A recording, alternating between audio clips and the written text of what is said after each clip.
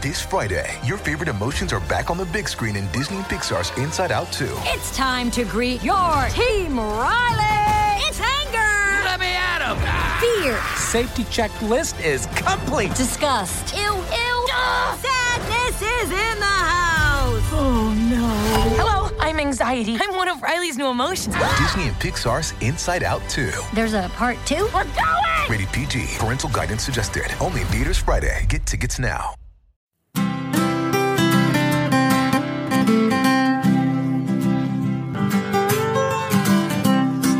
Hello and welcome to the Modern Homesteading Podcast. I'm your host, Harold Thornborough, joined by Rachel Jamison.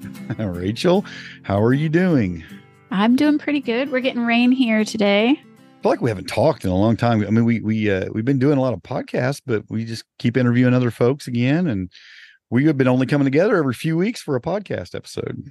It's the busy days of summer. Yeah, it is. You've been busy and I've been busy and it's it's hard. Tell me all about it. What have you been doing on your homestead? Well, depends on which one. The small homestead, our suburban homestead, I've been canning and preserving and drying and making a few videos. Yeah. And planting some fall crops and trying to figure out what to do with tons and tons of apples and blackberries, which is a good problem to have. Yeah, I was going to say the same thing. Good problem to have. Yeah. That's what we did. And then we've had bees, like, I don't know, something about angry bees the last few days. So what kind of bees? Yellow jackets at the property and here wasps. No. Yuck. Yeah, it was a wasp. Yeah. So Saturday I was stung 3 times in the face. What? At the property. Yeah. I think they're looking at you. You look like you healed all right because I'm not noticing anything. I ended up having to take some Benadryl because my lip swelled up because I got stung right on the lip. And then last night I got stung by a wasp in the back here at home. So I don't know. It's just that time of year where the yellow jackets are really liking like the blackberries and all those sweet things. And we were picking blackberries. Yeah. So, and I don't know what about the wasp. They're just kind of angry anyway. So yeah, they're just stinkers. We had some, there's been a lot of bees around here. I was emptying out some raised beds, or I was taking all the beds out, a few of the beds out, not just the raised beds, but the ones in the ground. I was just cleaning them out and putting them to bed, a few of them. And there was just a ton of them down in the grass and the weeds and the stuff. And I'm like clearing stuff and they were just, I don't know, like dozens of them coming up out of there. I was kind of surprised by that. Yeah. Yeah. I haven't been stung in years. I mean, it has been years and years since I've been stung. And then I get it 2 days apart. I was kind of like, what's the deal here? I think the last time I got stung good is there was our back gate on our property. And I normally grab the handle and close it. And for whatever reason that day, I kind of just went up and grabbed the bottom of the top board. It's 2 boards that are kind of sandwiched together at the top. And so there's kind of a gap between them at the top on the top boards. And there was a nest up in there, a wasp nest up in there. And I put my hand right up on it and I got stung like several times right in the palm of my hand. And, it hurt so bad. Yeah.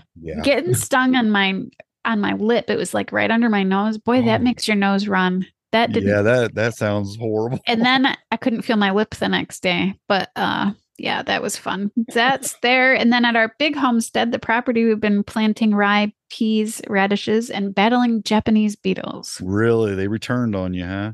They did on my fruit trees. Not as bad, but I hate the things.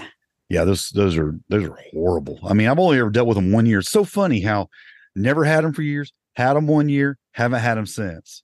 And it's been a few years now. It's the weirdest thing. They just come in this swarms and travel around that way. It's kind of weird, but yeah. Of course, I'd probably aggravate the situation when I put one of those traps on my property. Those traps work at drawing them. They do really well. But I've heard you got a really small property. You don't want to do that. Yeah, I've heard that. That's what I think. If I put one here at our suburban homestead, I'm going to ask our neighbors behind us have woods. I'm going to ask, can I hang this out in your woods? Go across away the from all of our gardens? On the other side of the lake in somebody's yard or something. You do not. It do attract them. Yeah, they'll bring them close. And I had like I said, it filled up in a couple of days. It brought them in by truckloads, but yeah, that's not good if you got a small property. Right. Yeah. And I have a friend that has them out in the buckets full that he's getting is just incredible. Yeah. He's composting them.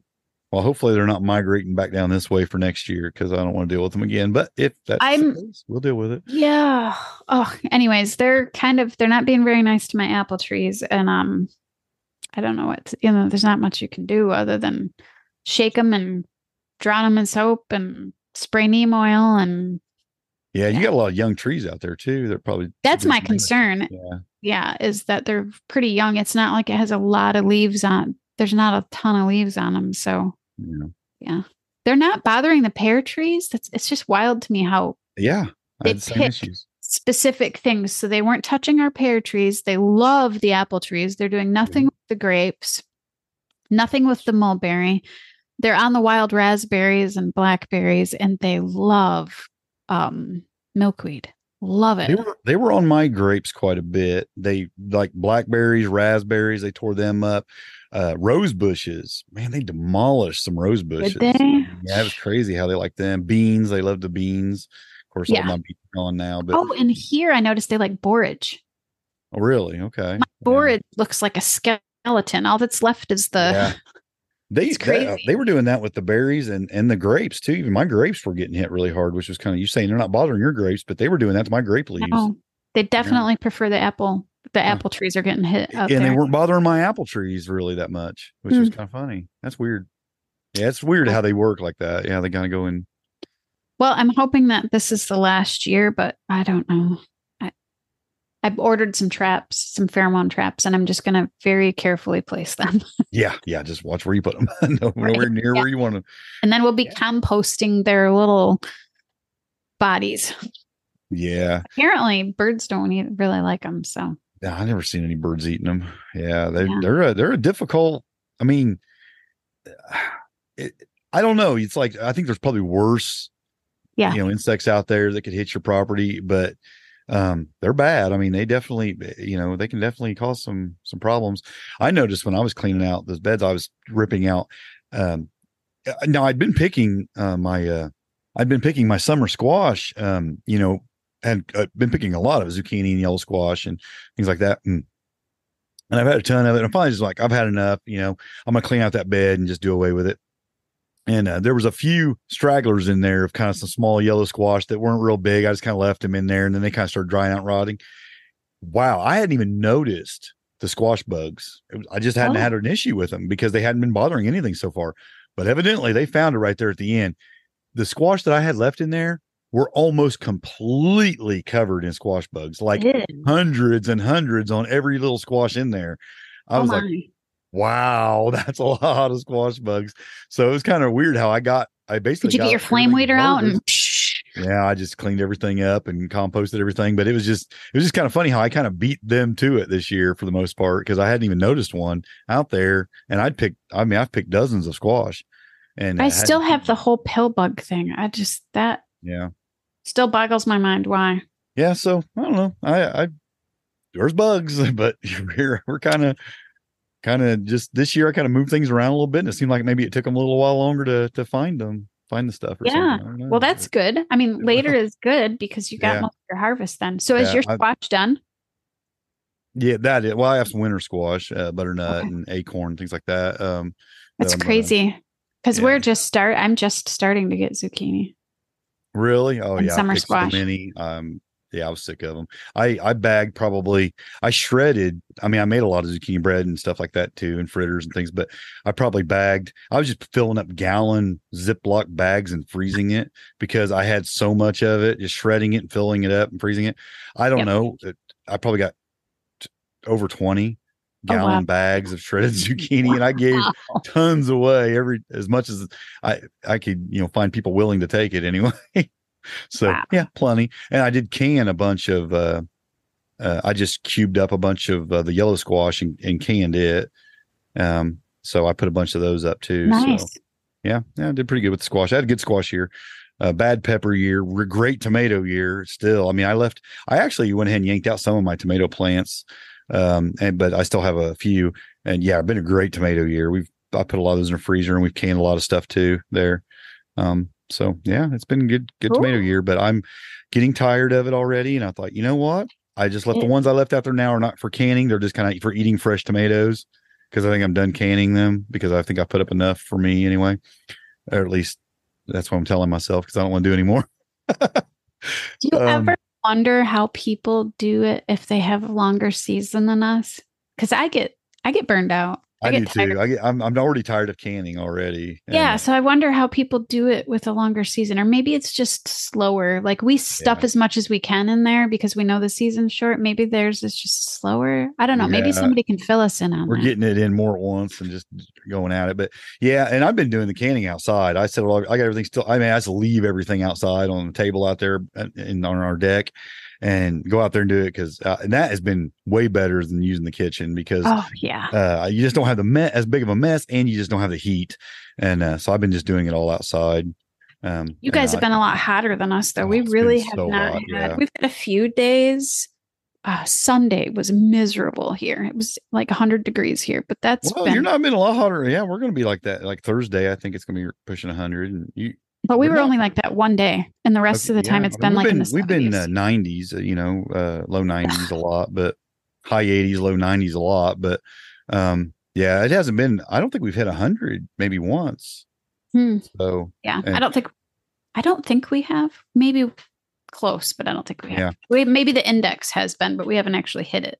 It's felt hot though. It's felt really that humidity really adds a lot. I've been out there a lot in it, and it's felt, I don't know, it's felt really hot. So it's been one of them years. But yeah, for me, I've been dealing more with livestock lately. It seems like I've been hatching some quail.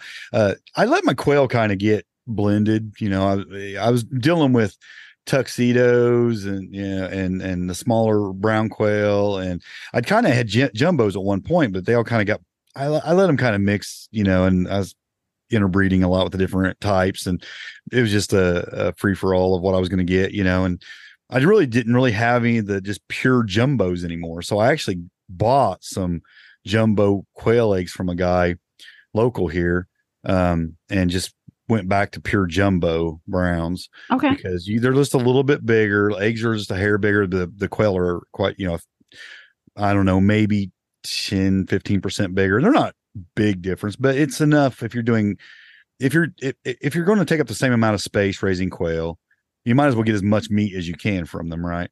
So I like having the jumbos. So I did kind of try to, purify what I'm, raising again and go back to just jumbos. So that's nice. And my rabbits I just told you a little bit ago, I'm in my office right now. I've got my does that are pregnant.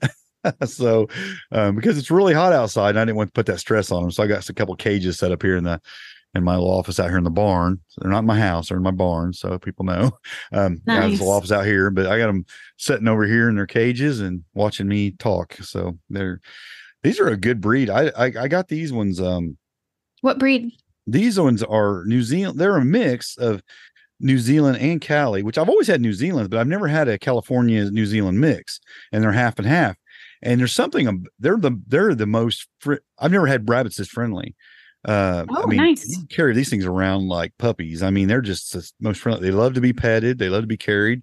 They just love it. Like my granddaughter comes out here and just handles them, and they don't. Well, that's great. When I had pure New Zealands, they got a little bit of an attitude. They just weren't real personable. They'll bite you and scratch you. They would bite and scratch. And yeah, my wife, I thought she was going to have stitches one time oh my, he picked one, I got to where I just always grabbed them, by the scruff of the neck and pick them up and kind of cup their butt so you don't get scratched. Right. And she didn't do that one time. She grabbed one and kind of just held it, and it kicked down her arm, and it put probably a 10-12 inch slice down her arm, inside of her forearm. And I was like, we kind of bandaged her up, but it was bad enough. I was like questioning whether she's going to need stitches or not.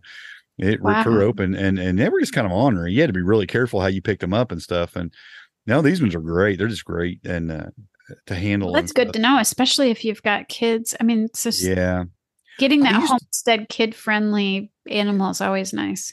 Yeah, I used to not worry about it because I'm like, I don't really want to be too friendly with my food anyway. But it is nice. It's nice when you do have to say you have to treat them for ear mites or something. You're going to pick them up and handle them and hold them, and you don't want them going crazy and fighting you, or just whatever. You're just moving them in and out because I'll bring them from the cages to the tractor and then back to the cages at certain times, and and just moving them around and stuff. And it's just so much easier if they're friendly, So. Right. Yeah, I actually think it's important now. And I used to not think it was important. And I probably even said that on a podcast in the past that, I don't handle them much, but I think it's important to handle them now and have friendlier animals that you can just kind of, do. Well, and you have little ones running around. So right. And if grandkids are going to handle them and stuff, that's right. I don't want them getting cut up or bit or something like that. So yeah, I do. I think it's important. And, then doing that, lots of harvesting, lots of canning, lots of preserving, and still a lot to go. I got to jump on these elderberries probably today or tomorrow and get these picked. I got a lot of those. I saw your picture. Yeah, I got a lot of those right now. And the birds are starting to tear into them pretty heavy. So if I want to get as much as I can, I better get on it pretty soon or there isn't going to be any to pick because they've been lighting into them. And the grapes, I still got to harvest my grapes and start making some jelly. So that's what the next. And jealous. They're good and ripe. I've actually been eating quite a few and they're really good this year. They're really sweet this year. They're way better than they were last year, I think. Really real lot juicier. I don't know if just the weather's been right for them. There's something about good Concords for juice. Makes a great juice and jelly. Yeah, really good stuff. So that's what's happening around here. And I'm enjoying busy days of summer. It's harvest season, like August till like the end of September is so busy with harvest, and then we go right into hunting season. And then and actually our squirrel season, hunting season's already started here, and I was going to go out last week, but then I kind of overdid it that one day out in the heat, and then I didn't feel like it, and now it's so hot I definitely wouldn't want to. So maybe next week it'll cool down just a little bit and I can get in the woods and do some squirrel hunting because I'm getting excited about that. I love squirrel hunting. Yeah, I think hunting is a great part of homesteading too. I'm on a podcast on that, and you're actually going to do a talk. I'm actually going to be doing a talk about that at the Indiana Homesteading Conference. And I think it's just a major part of homesteading. And it can be whether you're, no matter what kind of homestead you have, urban homestead, or a rural homestead. I think it's just it can be a great part of your homestead. And you don't need to own 100 acres to go hunting. I mean, there's a lot of public hunting ground. You can get in contact, which I don't want to turn into a hunting show, but there's a lot of opportunity there. And you can put, dozens or even hundreds of pounds of meat in your freezer through hunting season. So, I think it's important to do if you're trying to put meat in your freezer, and can be affordable if you do it right. So it cannot be affordable if you don't do it right. If it's more about hunting for fun and trophy hunting and things like that, it can cost you lots of money. That can get pricey. Yeah. Well, we're going to have a fun topic today. We were both kind of like, we're doing a lot of work. We're kind of exhausted. And, let's just do something kind of fun and easy and talk about something that, I don't know. I grew up, one of my favorite shows growing up, and I've heard you talk quite a bit about it as well. One of my favorite shows growing up was Little House on the Prairie. And I loved it. I mean, I think there's different kinds of people when it comes to Little House on the Prairie. There's a Little House book people. There's the Little House TV show people. And then there are people who are both. And I'm kind of both. I actually was introduced first to Little House on the Prairie with the TV show. And I didn't actually ever read the books till I was an adult. Same here. Same. Is that how it was for you? Yeah. Yeah. I don't remember when. I mean, what year? You wrote it down that it was the 1974. So yeah. It was just part of my childhood. It was me too. Watching those shows. And I wasn't much of a reader as a kid because I was kind of hyper and I was more outside and running around. And then when I became an adult, I started reading them to my kids. Yeah. And we loved them. We read all of them multiple times. And then we did like a homeschool curriculum. And my daughter, one of my daughters plays the fiddle because we read those books. And she didn't just play it for a short period of time. She has now played the fiddle for, she is 26 and she has played the fiddle for 21 years. That's awesome. That's really cool. All because of Pa. Yeah, that's cool. And you know what? Truth be known, we're going to talk about, 12 things we learned about homesteading watching Little House on the Prairie today. But, I would actually say that the Little House books probably have more good homesteading stuff in them Yeah. than the TV show. The TV show really isn't about homesteading. No, It's just no. their life is homesteading. I mean, their life is they're living on a homestead, right? They're functioning as their farm life. Yeah. And so you pick up on things and you learn things about homesteading and you kind of get inspired about homesteading with that show. But it's really not about that. That show is really about family and struggles and faith and community and all those things. It's really more about that than it is about homesteading. But homesteading's in the background. And when I was a kid, I loved that. You know, I'm looking at the farming, I'm looking at the chickens, I'm looking at the cows, I'm looking at the stuff, and I was fascinated by it. You know, I just loved the life, and that show was a big part of my growing up. That I got to see what. You know, we were doing a lot of things that are homesteading, you know, on our little property, even when I was a kid, but that was the more old ways of doing it that kind of just fascinated me, you know? So there was things that inspired me. Another day is here and you're ready for it. What to wear? Check. Breakfast, lunch, and dinner? Check. Planning for what's next and how to save for it? That's where Bank of America can help. For your financial to-dos, Bank of America has experts ready to help get you closer to your goals. Get started at one of our local financial centers or 24/7 in our mobile banking app. Find a location near you at bankofamerica.com/talktous. What would you like the power to do? Mobile banking requires downloading the app and is only available for select devices. Message and data rates may apply. Bank of America N.A., member FDIC. So I just thought we would talk about a few of the things today that maybe I put the list together. You haven't said whether I told you could add things and you didn't add anything, but you know, so I guess you might agree or disagree with some of these things. It looked pretty good. I'm trying so, to remember things. Like it's been a long time. It's been a long time since I've watched them too, but I think that these things, I think as we talk about it, maybe some things will come. They're kind of broad things that I think just the show overall kind of maybe the show and the books. They kind of presents to you. And they're nothing that's like groundbreaking, I don't think here. No. that we're going to talk about, but I also think it's a fun topic and it's something that maybe there's folks who've never watched Little House on the Prairie. You know, we have listeners in other countries, even maybe they don't even know about Little House on the Prairie. Well, you know, it's based on the books by Laura Ingalls Wilder. There are 9 seasons, 204 episodes, spanning from 1974 to 1983. So there's a lot to watch there. And it's just an American drama about a family living on a farm in Walnut Grove, Minnesota, and ranging from the 1870s to the 1890s. So it's, you know, that era. It's interesting that only covered Walnut Grove, considering the fact that they lived so many places. Except for the very first episode. Yeah. The pilot episode isn't at Walnut Grove. They'd actually settled out west of like Kansas, and they actually lost their homestead because they was on the wrong side of the line. Of where the line was drawn for the territories. And they came in and moved them, and they had to up everything and leave their home basically. And then they landed in Walnut Grove, Minnesota.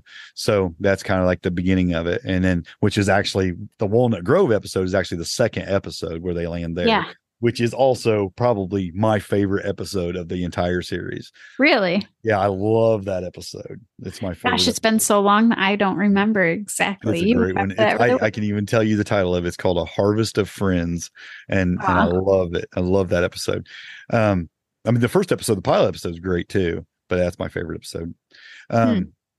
But the very first thing I think you learn by watching that show is that homesteading is hard work, but it's rewarding because you see them working very hard all the time. It's basically just a foundation of the show is how hard they're working. Paul's always out building something or taking care of animals or, you know, working at the sawmill or, you know, doing something. Ma's always in the kitchen cooking or doing laundry or she's doing something. I mean, it's just hard work, you know, but they're happy, you know, they're a happy family. Yeah. And the kids, they're smiling when they're working together. And, you know, I don't think that's unrealistic. I don't think it is at all. I don't people either. will think, well, it's a show. Of course they're portraying like they're happy, but it's been my experience that it is hard work and it is rewarding and you are happy about it, you know, and you can have joy while you're doing it. Yeah. I mean, that's been our experience too. And I've been around, a lot of homesteaders. I've gone to a lot of other homesteads, I guess. And, with the family and the kids, and it generally is. You can be working really hard and sweating and doing something maybe not incredibly enjoyable, but it's not it's rewarding, and everybody knows it's not all going to make you smile. But but everybody loves like that, bringing in the harvest, like all that hard work that it took to get there, or getting the fence up, or hatching the eggs for your quail or whatever. Yeah, even in the moment, maybe it's not the most joyful thing, but I can look. I don't know if I can look back on any of my work and not see that I didn't enjoy it to some degree, or at least recognize how rewarding it was, for my life. So I just think, that's a big message of that show. Is that, it's hard work and family. Yeah.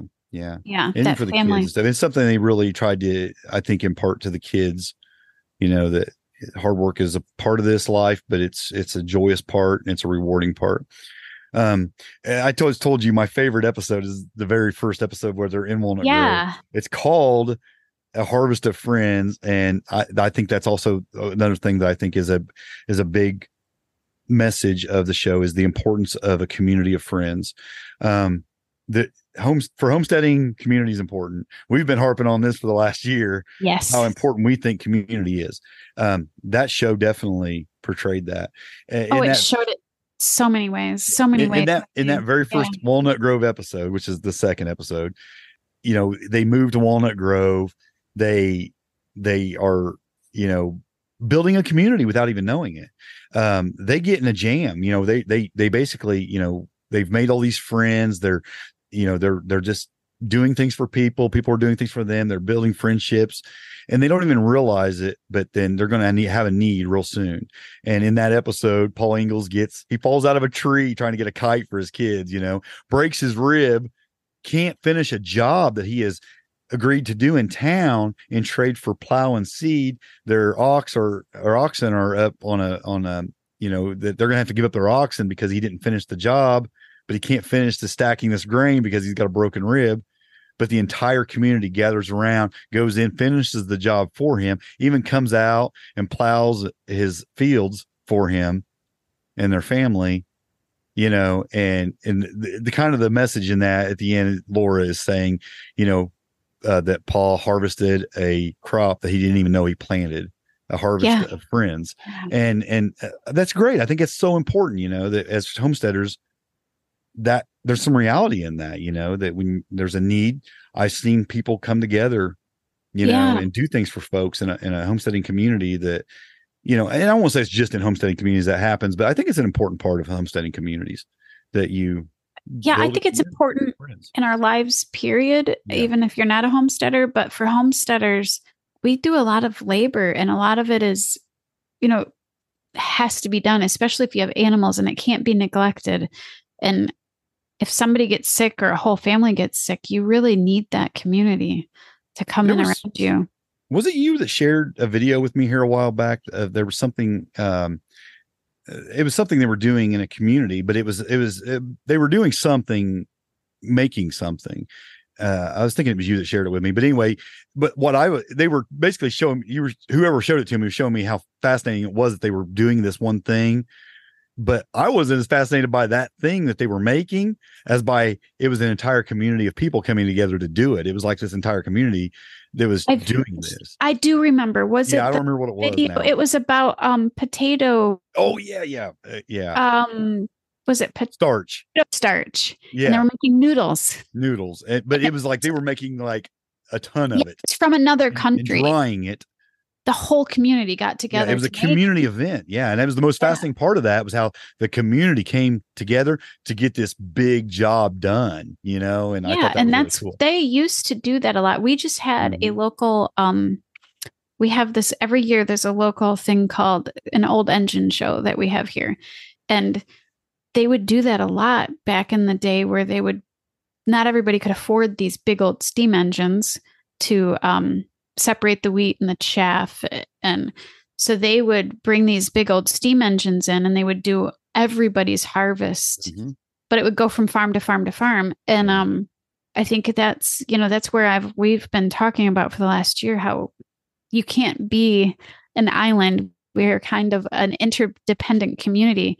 And there's a lot of people right now moving into communities because they have decided to relocate from the city to a suburb or more rural living to have a homestead. And I would say that's probably one of the most important things you can do to start is get involved in your local community and get to know people. I agree.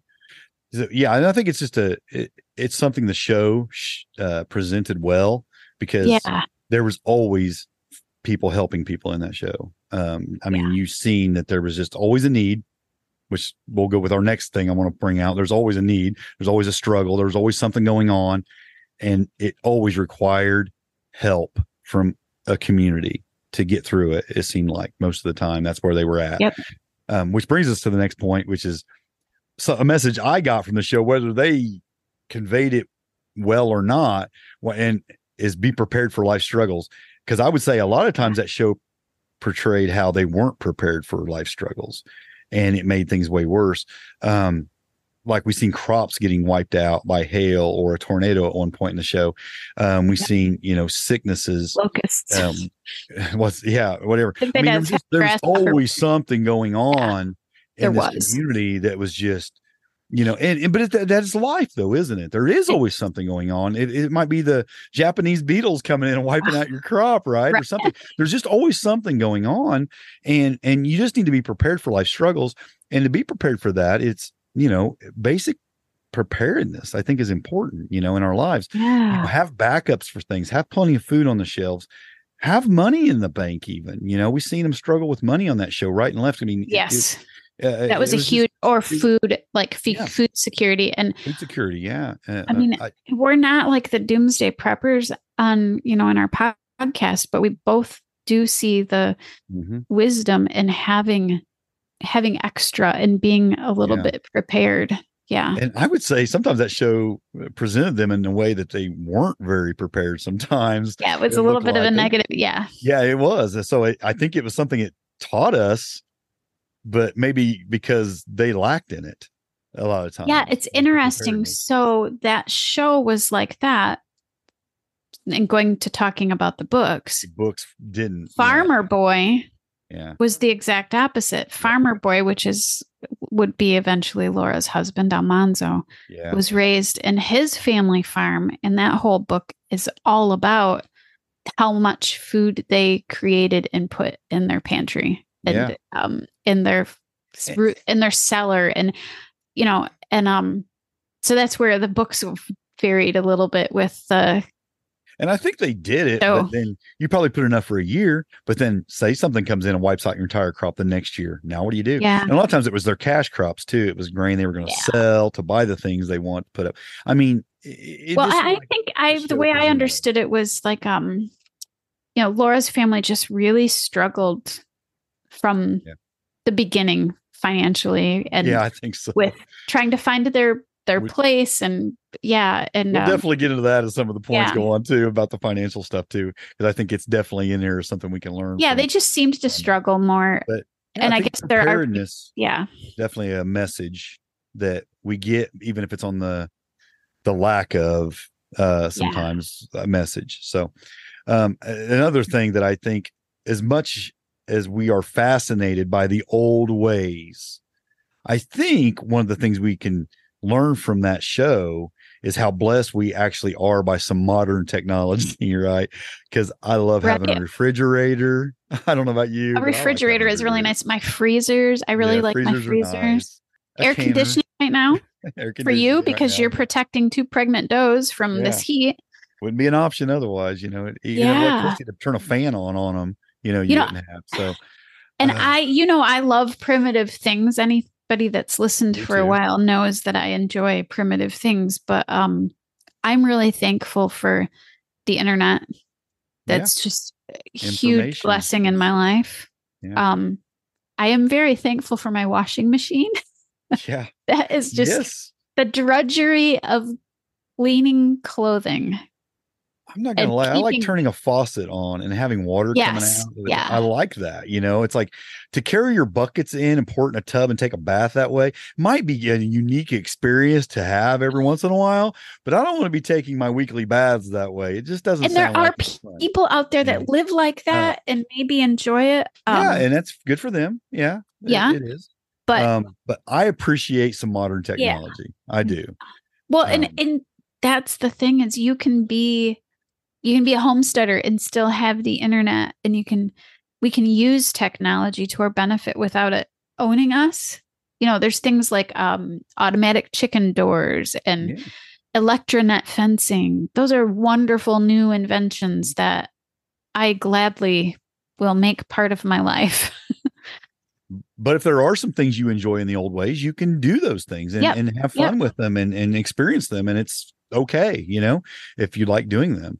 But there's some things I just enjoy, some modern things, and that show can make you appreciate it. Like you see a little bit of that in the show, going on in the background. You're going, yeah, that would stink. And, like they have an ice, they go into town, they got the ice house, and you buy a block of ice it's like, nah, I'm good, there's like an episode where, like there's meat that's going bad and people are eating it and they're getting sick. And, it's like, boy, refrigeration would have been nice, wouldn't it? So yeah, I mean, modern technology is awesome in a lot of ways. So that show can prove modern technology also includes modern medicine. Yeah. I mean, a lot of people will make that statement like, oh, I think I was born in the wrong century. It's like, yeah, well, I mean, there's things to enjoy about that for sure, but there's, have a toothache. Yeah. Yeah. Well, and we're going to talk about that later too, but the modern having technology means that we have medications they didn't have then. Yeah, absolutely. Absolutely. Yeah. And what I mentioned a few minutes ago about the finances and the struggles. And one of the things I learned from that show, and you can't help but notice it, is that debt can cause you some problems and should be avoided if possible.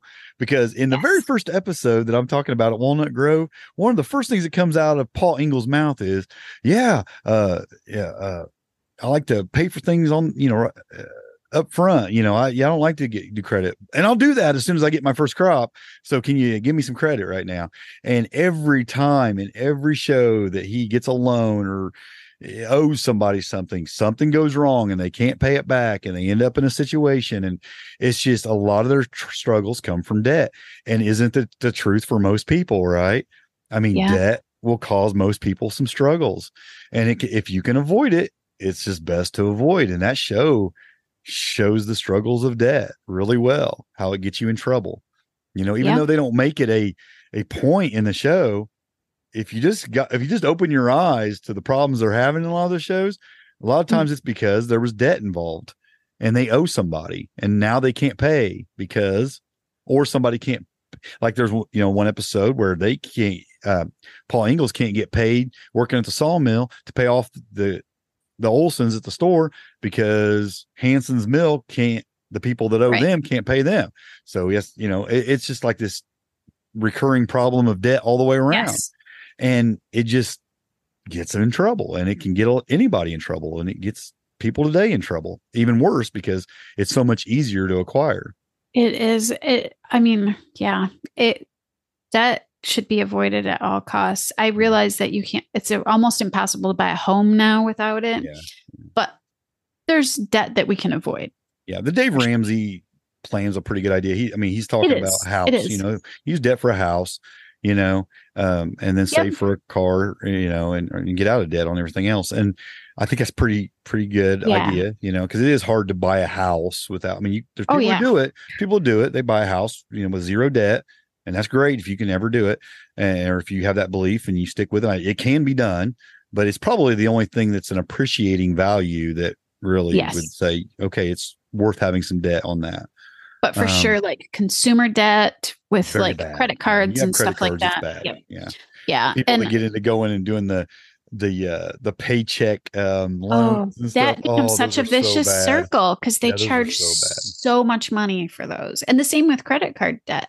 Some of those credit cards are 25%.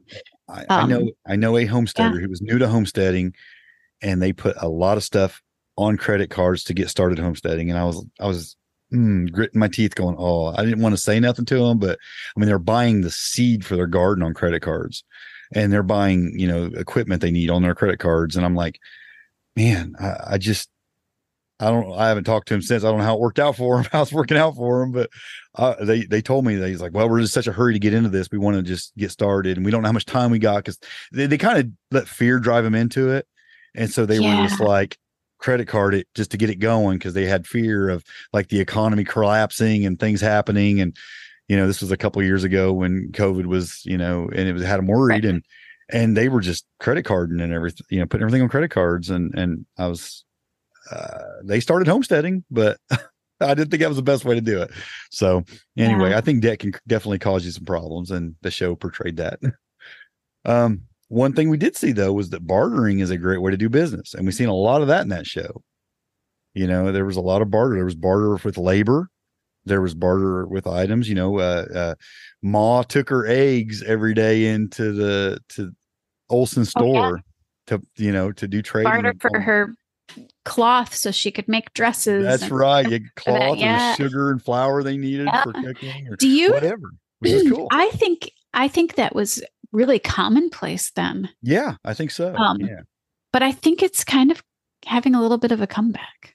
I think so too. Yeah, I think it's really cool. I think it's a good idea too. I think it's something that can be beneficial, and especially on a local community. If you can get a lot of folks, a lot of local businesses and things, and a lot of farmers, because that's something that we're seeing happen a lot. A lot of homesteaders are starting home-based businesses on whatever they do. I mean, some of them, it may not even be directly homestead related. They might be running a mechanic shop out of their garage, or a welding shop out of their barn, or they might be doing some blacksmith work, or we're seeing a lot of homesteaders do businesses on their homesteads that may not be necessarily directly homestead related, but they're doing homestead businesses.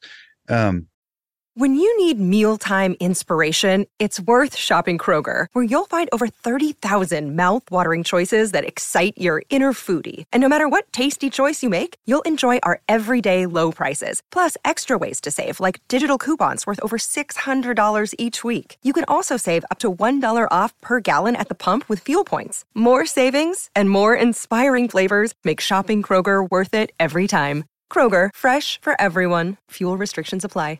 And those services are definitely something that could be bartered, Yeah, you can barter your time, just a time exchange, 2 hours of this for 2 hours of that. Absolutely. I think that, I think the barter economy is definitely starting to come back for sure. And I think it's a really good way to put value on people's time. Yeah, I think so too. And I liked it. I remember an episode where she's taking her eggs into the store, and and she would picking them up and looking at them, criticizing them. Well, the brown ones aren't really people don't really like those as well. And she's putting them back in the basket, and I love it. She just snatches her basket up and says, "Okay, I'll take them somewhere else," and she just takes off with them. Wait, hold on. Yeah. She was trying to talk her down on how much she was actually going to give her for them towards the bill, towards their flour and sugar. Well, that's always how the Olsons were. Yeah, I know. They were the most entertaining. But if it wouldn't have been for the Olsons, would the show been near as entertaining? Right. Absolutely not. You got to have the Olsons. But I loved that Ma went in there, and like you said, she got her sugar and her not her eggs and her fabric just from her egg money. And I remember that being a thing. You read that in old journals all over the place of the egg money, the egg barter. Like eggs were like their own currency at a time. What's funny is people were paying Doc Baker with chickens. They were giving him like chicken flocks, because that's how the Ingalls actually got their chicken flock. Was right in the beginning. He helps him fix a wheel on his wagon, and he gives him some chickens. Yeah, because he said people have been paying him with chickens, so he just pays him with the chickens, which I thought was kind of funny, So we're just seeing this like you said, barter economy just rotating around, which was kind of fun, And I think it's really cool too, and better than money in some ways, Yeah. So I think that was a good thing about the show. You see a lot of that.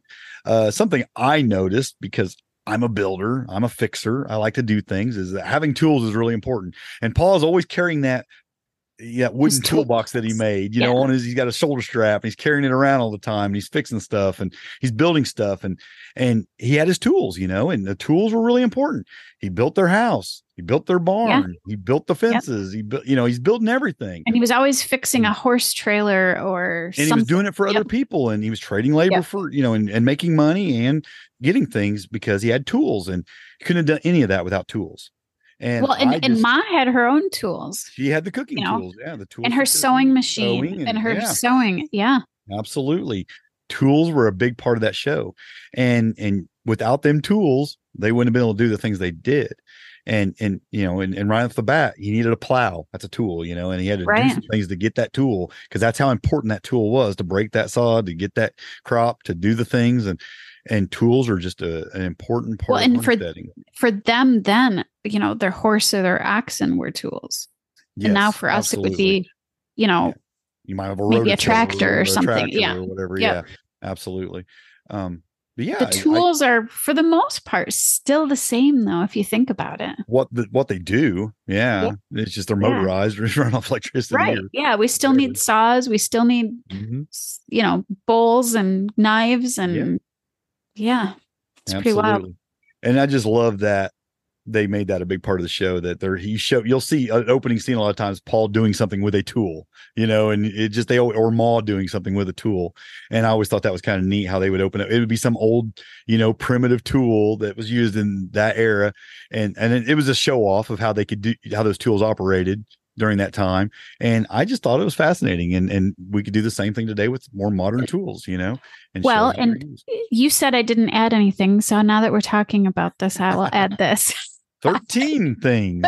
13 things. Skills. Yeah. Well, the skills. Yeah. And I thought about that. With the tools. They showed a lot of these do involve skills. So that's why I was thinking it. But yeah, you got to have Paul had the skills to use those tools. Yeah, he had to have the skill. They all had to have skills. And homesteaders did need to have skills back then. And you know, a lot of them had a special skill. I would say carpentry work was Paul Engel's special skill. Yeah. Much. And you know, different ones had different skills, but I think most of them had the kind of jack of all trades skills. You know, you had to be okay at a lot of things. Yes. As a homesteader back then. And I think it's even important today to have a variety of skills. You know, I think it's important to have some carpentry skills and some, you know, building skills, mechanic skills, and, you know, be able to do a few things, you know, having your animal husbandry skills. And, you know, there's just things you need to, in a broad picture. You can definitely specialize in some things though. Right. Sure. Yeah. Then I think it was imperative that you had, that you were multi-skilled. Because if not, now I think you can get now I think you can get away with maybe not having as many, but I do think that it's important, especially on a homestead. Like in normal life, I don't know if you need all those skills, but as a homesteader, it is really helpful. It helps you go back to the one we just talked about. It helps you financially. Yeah. Yeah. To have some skills. Like if you can fix your lawnmower, or you can fix something, or you can build your own fence, it certainly helps you go a long way with that financial. You could have one great skill that provides for you financially and use your finances to pay for the other things. I mean, Doc Baker had one skill. He was a doctor. Yeah. You know, and so he had to pay or trade or barter his services for the things he needed done, you know, and so it happened then too, I'm sure as well. But just like today, you can make the money with that one skill to pay for the other things to get done. But generally in homesteading, it's a good thing to have a broad array of skills for sure. And be able to do your things that you want to do. So yeah, you do. You're right. It's a great point. That was something in the show that we see constantly. And Paul could do anything. He could do anything except for save money, evidently, which we'll get back into here in a minute. Frugal living was something I wanted to point out. Frugal living and homesteading go hand in hand, and it did for them on the show. You see them living frugally. You know, they didn't have a lot of extra things. They had what they needed. They didn't have anything else, you know, and they didn't have you didn't have closets full of clothes. They didn't have, they didn't have all the extra things that. Right. Their places were small and modest. Their Yes, homes very. were, yeah. That is something I think frugality is huge. And it's not required in homesteading by any means. No. I just think for a lot of homesteaders, I think it's something that they strive for, because I think frugal living and homesteading equals simple living, and simple living equals slow living, and slow living is nice.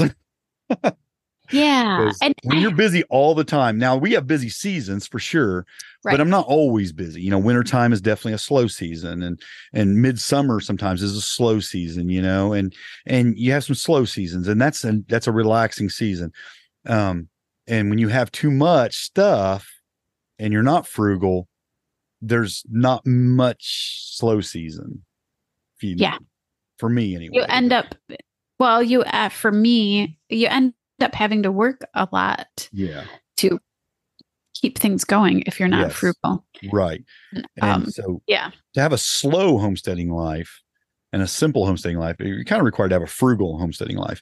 So and I think that you see some of that in that show, people living simply and having a slower life to some degree. I mean, enjoying the simple things, enjoying the simple things, the walk and enjoying it. Like they did this a lot. They did a lot of picnics, enjoying a picnic is a simple life thing that's frugal. And, I'm drawing a blank on his name. Mr. Edwards. Mr. Edwards had a really slow life. Because he didn't require much. That guy didn't own hardly anything, and he lived real simple.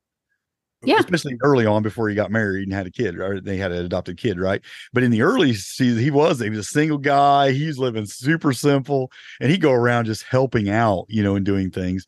And he had a super slow life, and very frugal, very, very frugal life. Didn't require much of anything. So you see a lot of that in the show. This is one I thought you would think a lot of, because we were talking about this the other day. Injuries and sickness cause some homestead struggles. So safety and health should be a major focus. And you see that in the show all the time. Yeah. Most of the drama is either because somebody's hurt or somebody's sick. And it happens a lot in that show. And I was thinking about that with Mary. I mean, Mary lost her eyesight due to scarlet fever. And but it was saying, Paul broke his rib in the first episode, because he's climbing a tree and being dangerous. They didn't, and that's where I'm thankful for antibiotics, because but the safety is huge. And when you're using, we were just talking about, we're thankful for equipment and modern equipment, but a lot of that also requires that you be safe and have safety equipment. And chainsaws require safety equipment, but sometimes you just do stupid things that you don't need to do too, and you can get yourself hurt. Yes. You should avoid doing stupid things so you don't have stupid accidents for the most part. And sometimes it didn't happen, right? And the older you get, the more you think about some of these things. Like I've stopped jumping out of the bed of the truck. Yeah. Yeah. I still can. That. Right. I still can. But at almost 50, it's probably not a good idea. Number one, I'd probably be fine, but I can't afford a broken ankle or a sprained ankle. I don't have time for it. I still do those things, and then my knees remind me that I shouldn't be doing those things. Yeah. So now I take my time to get out of the bed of the truck instead of jumping. So, but an injury can set you back for so long, and a sickness can. Sickness you can't do much about, but an injury we could probably circumvent.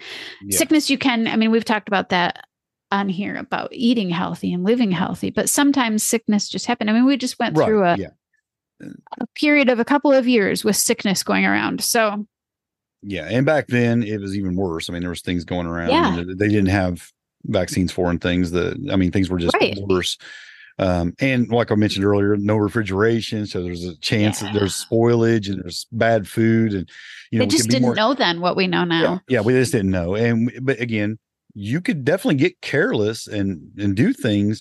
You could not can something properly. You need to pay attention to those things. You need to make sure that you're doing things in a right way, so you don't put yourself in a situation where you could get sick or get hurt, working on your homestead. It happens. Every week I've got blood coming from a part of my hand or leg, because I've done something, got into something or, Okay. but it just happens, so You but try it to is be smart about it, try though. to be smart about it. Yeah. I got I think I told you this story. I got my hori knife, and the first thing out of my husband's mouth was, "You're going to hurt yourself with that." It's a big knife. I cut myself the first day I owned it. Pretty sharp knife. I did not want to tell him because he was right. Yeah. It's but just, it's that kind of stuff. I didn't get very hurt, but just being careful, with your knife skills and all of those, all of that. Yeah. But and just depending on what you're doing too. I mean, it's like I can get poked with some chicken wire and it'll make you bleed, but it's not a major injury. You start messing with chainsaws, there's a whole nother level of being careful there. So it's just something that the show, you notice it because every episode nearly somebody's sick or hurt or something, it's just like most of those shows have some kind of drama going on like that. So it's just something I noticed in those shows. And it's a big message of the show is, and I think is an intentional message of the show, is that money doesn't equal happiness.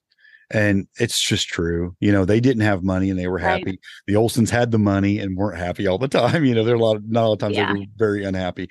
And they make that a big point of the show, I think. So that was something they were trying to convey.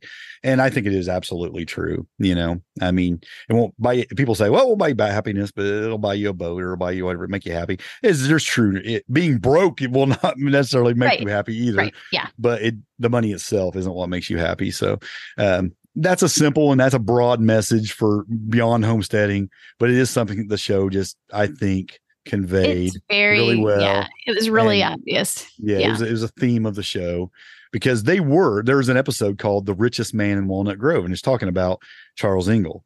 He wasn't the richest man by money, but he was viewed that as way the richest man because he was happy, because of that. He was blessed in his family life. He was blessed in their homestead and the way they done things. Is just everything. There was a lot of love in the family.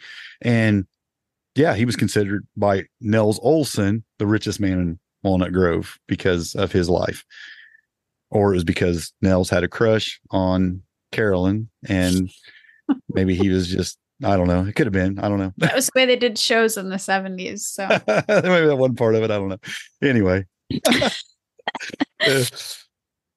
And I think another part of something we see that they try to convey, I think, a lot with Paul Ingalls, with Charles Ingalls especially, is having an enterprising mindset is helpful. And he was always, in business, doing something, wheeling and dealing.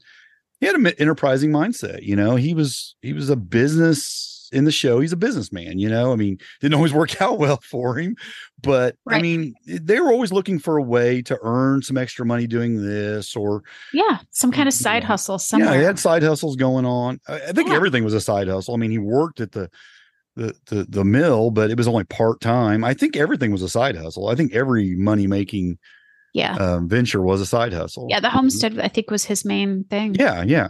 So every work. But just having that mindset of turning things into an opportunity. Yeah.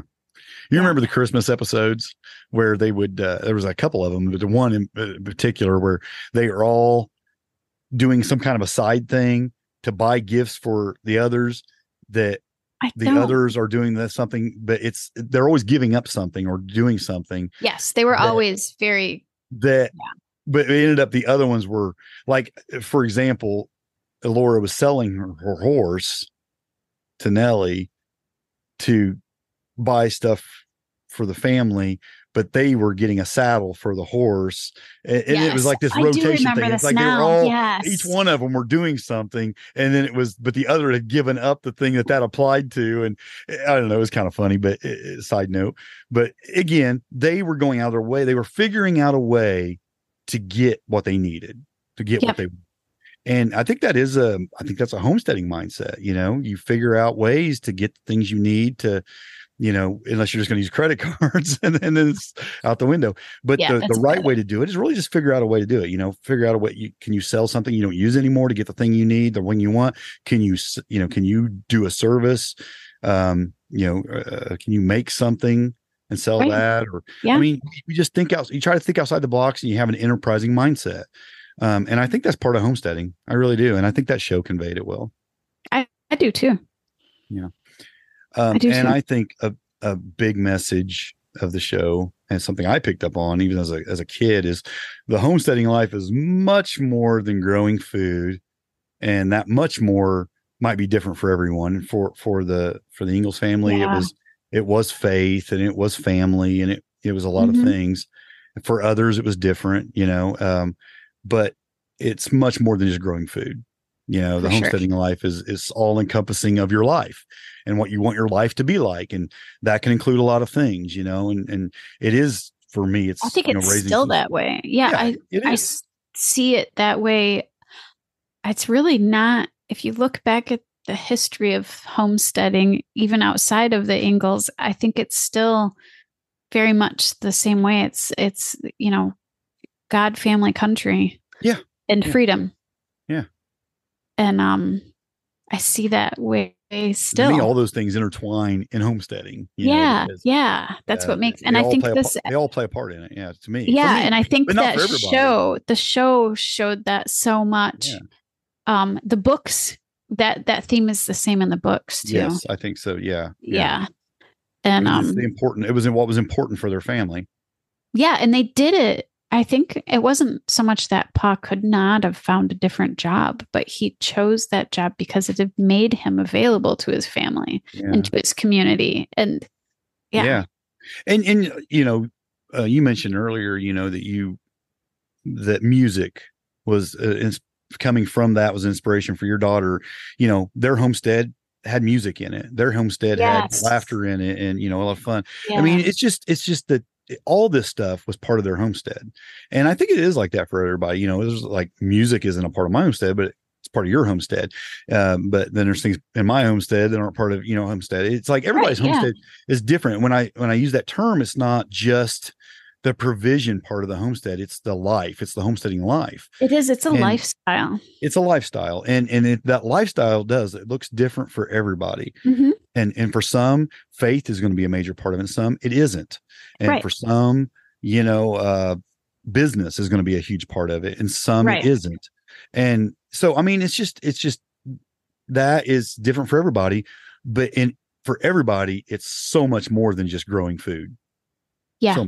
I don't know anybody that it's just about the feeding themselves. But I think when folks that aren't homesteaders look at homesteaders, they think it's about growing food. Yeah. Yeah. It's hard to explain what it's about, though. Yeah. Because it's no matter what it is for you, it's a mindset, and it's not something that you can really, at least for me, it's not something that I can really describe. You can define homesteading, and then I think you go beyond that with the homesteading life, because I think homesteading is about self-sufficiency, sustainability. It really is, and all the things that can contribute to that.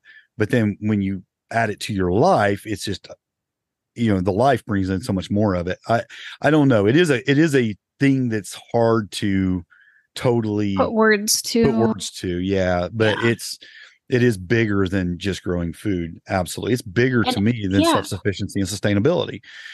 There is more to it. And it's I think about we can family, all, and we can all individualize it and make it ours and still call it homesteading. Like that whole idea that it can't be a homestead I think it can be a homestead. It's a state of mind. It can be about preparedness. It can be about legacy and leaving something for your children. And that's why we say you can do it. I mean, that's why I believe you can do it in the city. You can do it in an apartment. You can do it on 100 acres. I agree. It's a mindset.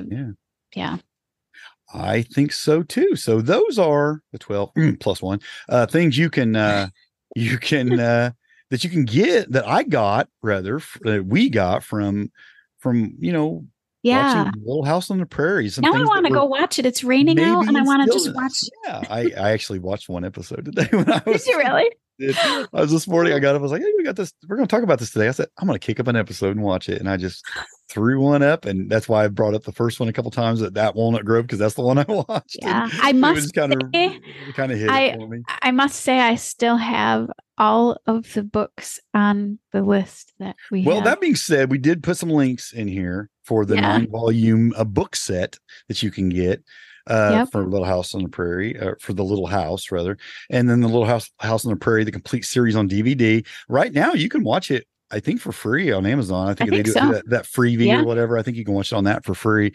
So go, watch it. You added some other stuff in here. Well, when we did this, so my kids, we really got into this, and it just kind of sucked us in.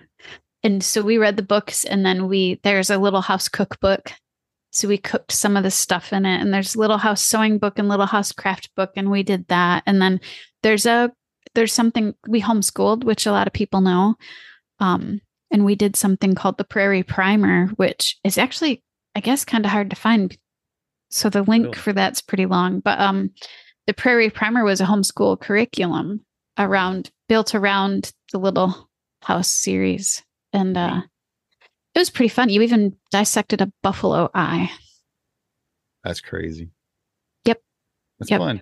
So it did science and everything. So it was a lot of fun. We really enjoyed it. And you're obviously a Laura Ingalls Wilder fan. I mean, your website is actually partially inspired by that. ReWilderLife.com. ReWilder Life is a play on her last name. Yeah. Yeah. So this is obviously something she had just a massive impact on myself and our family. I think the show, I mean, it took me years to maybe even realize it, but the show, I think, made a huge impact on me growing up. Even though we were doing a lot of the things, we were home. I mean, we were homesteaders. I mean, we really were. Yeah. I mean, we didn't call it that or anything, or even recognize it as that, but we had chickens and pigs and gardens and we're doing the things, and and we were homesteading in a lot of ways. But I think the show probably even instilled more of the desire for taking it further than what our homestead ever did. I think the popularity of the books and the TV show still to this day show the impact that it had on an entire generation of people. I wonder, that the back to the land movement happened, during that time. When that did. I wonder if that show was a major inspiration for that or motivation for that. That's true. Could have been. Yeah, it could have been. Yeah. So it was just I enjoyed the show. I still enjoy the show occasionally when I watch it. I haven't watched it for years other than today. I just kind of kicked one up, but I just remember it being a fun part of my childhood that just did something for me, that put something in me that to this day is still there, and I think there are lessons. I had to think about it a little bit. Like, what did I really get from that? And as I was putting those kind of things together, and I think I did get all those things from that show, and probably a lot more that I don't even know. Probably because the show wasn't about homesteading. It was just in the background happening, and you picked up on it, So this little town, and that as we were kicking around show subjects to do for today, when you mentioned that, I was like, oh yeah, that sounds like fun. And I think it has been fun. So it brought back to my mind a lot of the episodes that I was just thinking. It's been so long. I need to watch some. I think I've more recently read the books, and of course there's many books after that too that were written, but And I've read a few a week, sit down and watch an episode just to kind of be reminded of, or just skip through and find the ones that they look really good to you and just watch those or something. I mean, there's some that are in there that are really good. And they're also wonderful thing. It's a wonderful show that you can watch with your kids or grandkids. That's wholesome. Yeah.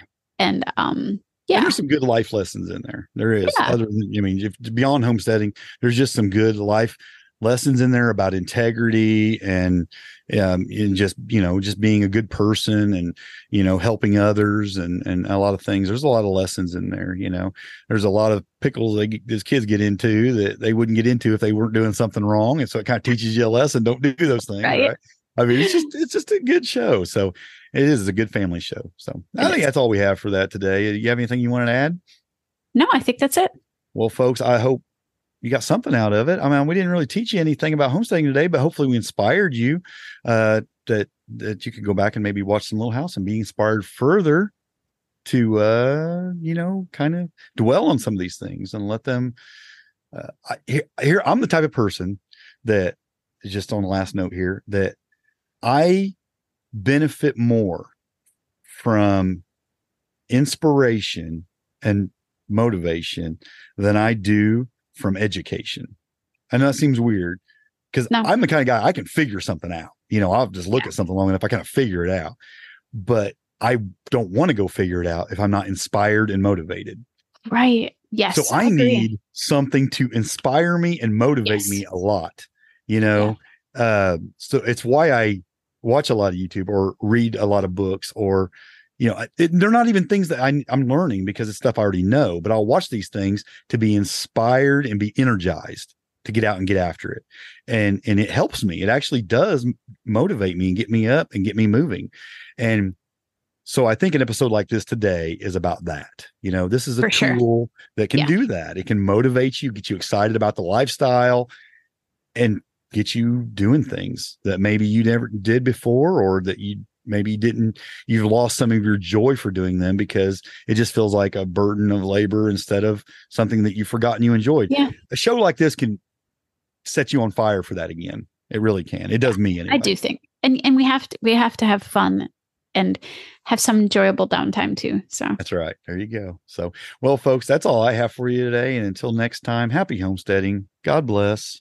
And grow where you're planted. Looking around, I finally see I think I need a change. The rat race, I wanna flee. My world, I'll rearrange. I'm getting back to the roots of how it's meant to be. Growing gardens, picking fruit, racing livestock, living free. It's a modern homestead. Build a modern homestead. A lot of folks don't understand why I wanna live this way. They've never eaten from their land like we do here every day. Snapping beans like Grandma did, sitting on her front porch. Hunting and fishing like a kid once you've done all of your chores. It's a modern homestead. Build a modern homestead. Country or city, there's a way to make this change. You gotta start today.